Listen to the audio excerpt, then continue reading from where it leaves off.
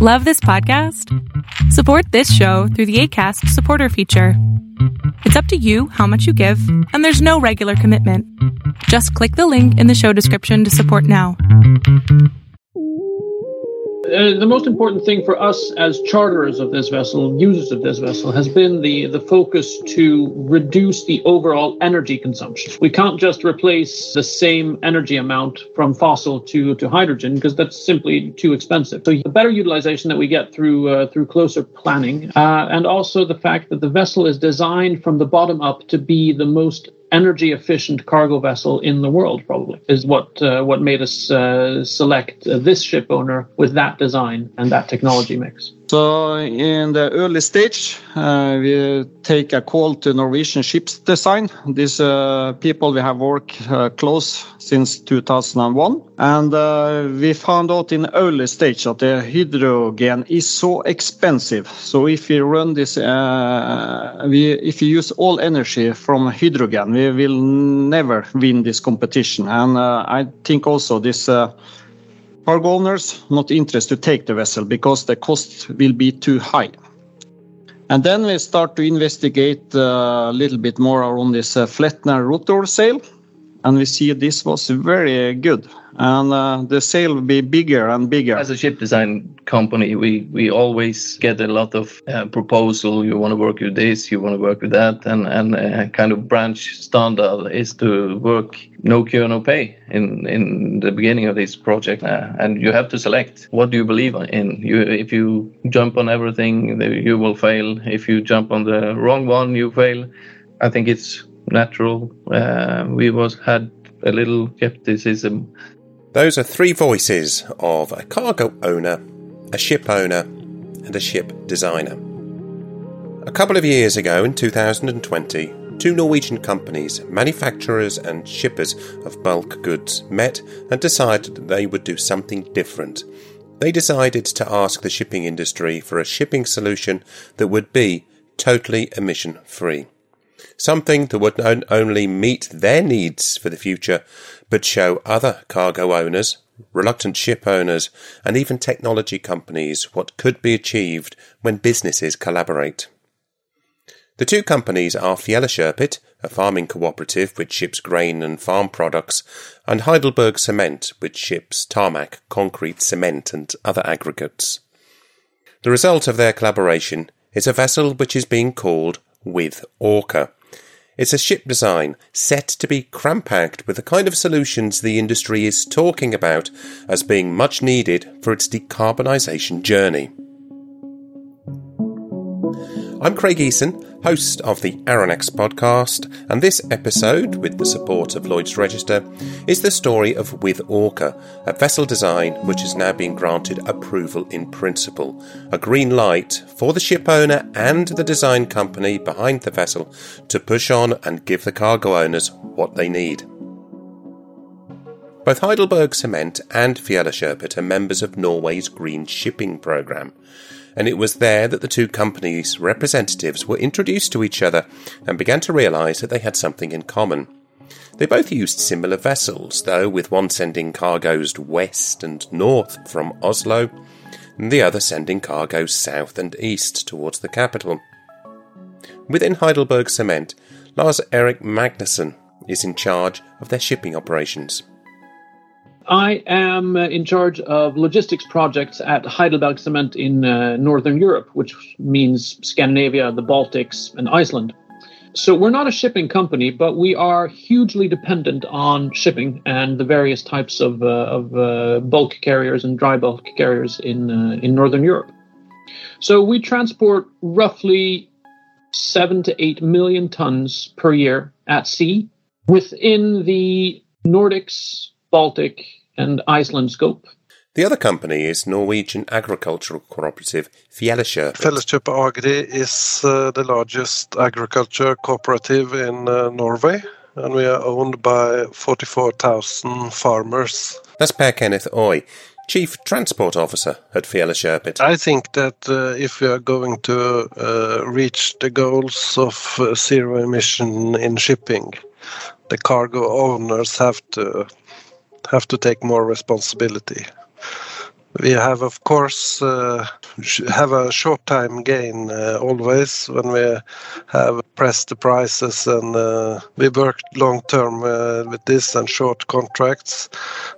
This has made the shipping companies less interested in investing, and we have been thinking too shortly, I think, over a long period of time. So in 2020, these two customers of Norway's bulk shipping industry combined their voice and put a proposal out to the industry to seek a forward-thinking solution, one that would help them with their emissions. Heidelberg Cement estimates that transportation accounts for more than half of the overall emissions of a product like tarmac, while Fjellikjøpet has estimated that up to 70% of the emissions for the production and delivery of wheat and grain comes from transportation. In other words, the shipping industry, with the services that it provides, is a key part of these companies' carbon footprint. But these two companies knew that ship owners lacked the right incentives to make radical change. We see that the vessels, the fleet that we use is aging. And it's aging at such a speed and in such a way that the ship owners don't have the necessary margins or incentives to invest in new vessels. Simply put, if someone doesn't do something soon, these ships will be gone. And those ships will then be replaced not by new ships or larger ships, because many of our customers cannot use larger vessels simply because they don't have big enough facilities. It's physically impossible to switch to the larger, more cost-efficient vessels. They still need the small ones. But no one builds small ships anymore because there's no margin in it. And the reason there's no margin in it is that we, along with many other charters and cargo owners, have been too efficient in our way of leading this race to the bottom in terms of rates. We've driven down the costs. We've measured everything on Norwegian kroner or euros per ton. And over time, we've, in a sense, made it impossible for our very necessary ship owners and partners in the market to, we've made it impossible for them to invest in new tonnage. So we thought, okay, we've been in this business for over 100 years. We're probably going to be here 100 more. What is 15 years for us? It's actually not that long. Can we commit to a 15-year cooperation with someone against them building a new vessel? And the answer for that was quite clearly, yes, we can. So we can go out into the market like we did in 2020 and say, we are willing to offer a 15-year time charter, a 15-year long-term contract with anyone who can build a new zero-emission transport mode or zero-emission ship. So Fjellikjøpet and Heidelberg Cement went out and they thought they would get maybe 5, possibly 6 responses to their call. They got 31. 31 responses pulling in many different ideas, many different companies. In the end, they opted for just the one. And since then, this design has been evolving and maturing. Coming up, we get to grips with the winning design, how it's being put together, and how the approval principle from Lloyd's Register is that green light for change.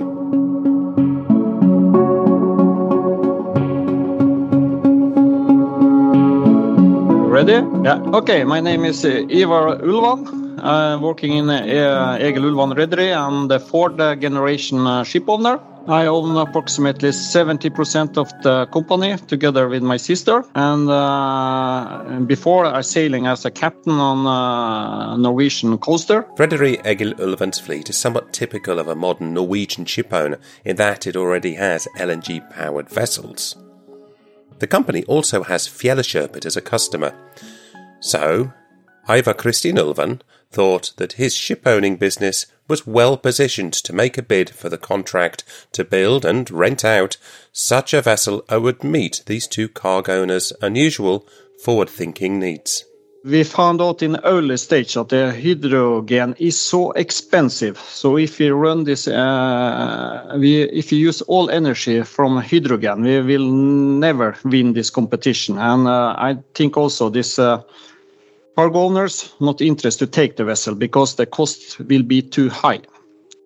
And then we start to investigate a little bit more on this Flettner rotor sail. And we see this was very good. And the sail will be bigger and bigger. And to the end, we are able to get out 55% of the energy of the wind. So we tell the cargo owners that we will reduce the energy with approximately 50% with this sail. And we also see to reduce the energy. We also have a lot of technology to reduce the energy consumption of the vessel. We use all the heat we have to heat up the vessel. We use the heat in the exhaust to get power. So we use all the energy we can to reduce the fuel cost. And we also working a lot of the electrical system, because when we have a sail, it is a big variation of the energy we have to use. Because if we have no wind, we have to use a lot of energy.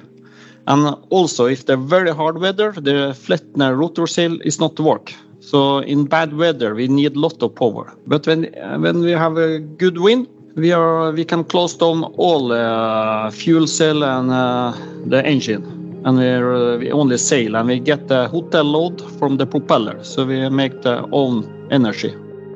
With Orco will be, when built, the first vessel to have a design based around these new technologies, as well as the cargo owner's transportation needs.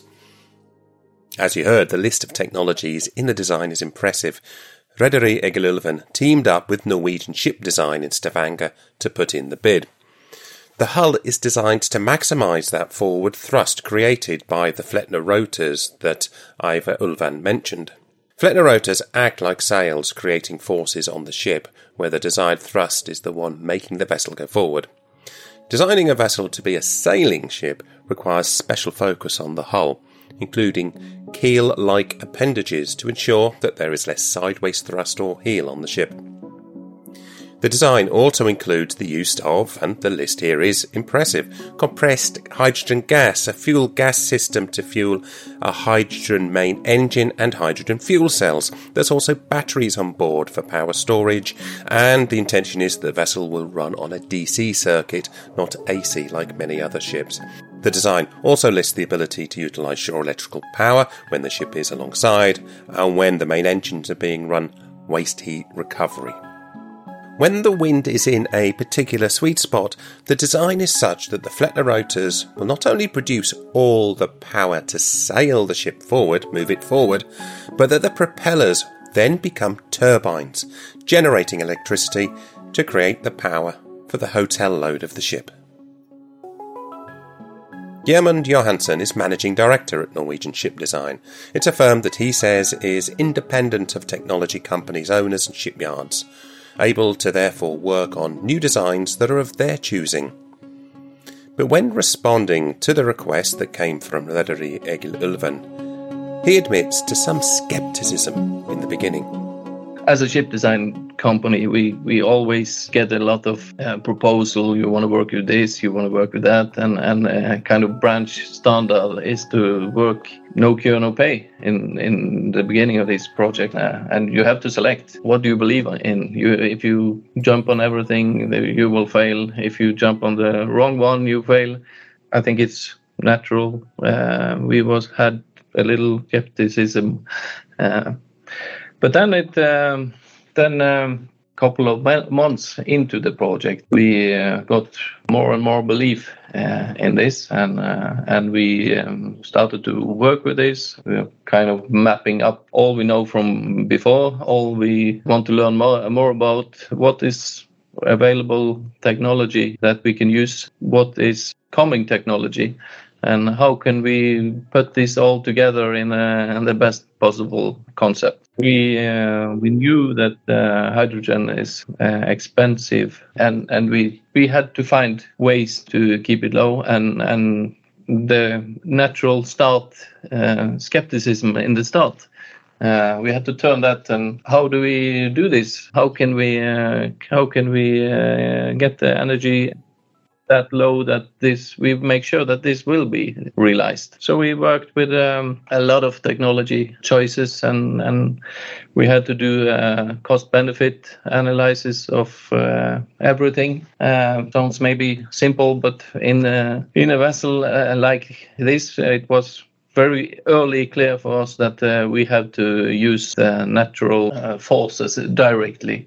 That is the easiest way and the cheapest way to get energy. So the rotor sail come up very early. We worked with it before and never really find the perfect concept for it before this. But the cost benefit, which is maybe easy for a vessel which is steaming in 12 knots, going from A to B or crossing any big ocean. But this vessel is going in around the Norwegian coast. Weather is changing a lot. The wind contribution is changing a lot, and also the load on the vessel. Grain is slightly lighter than gravel.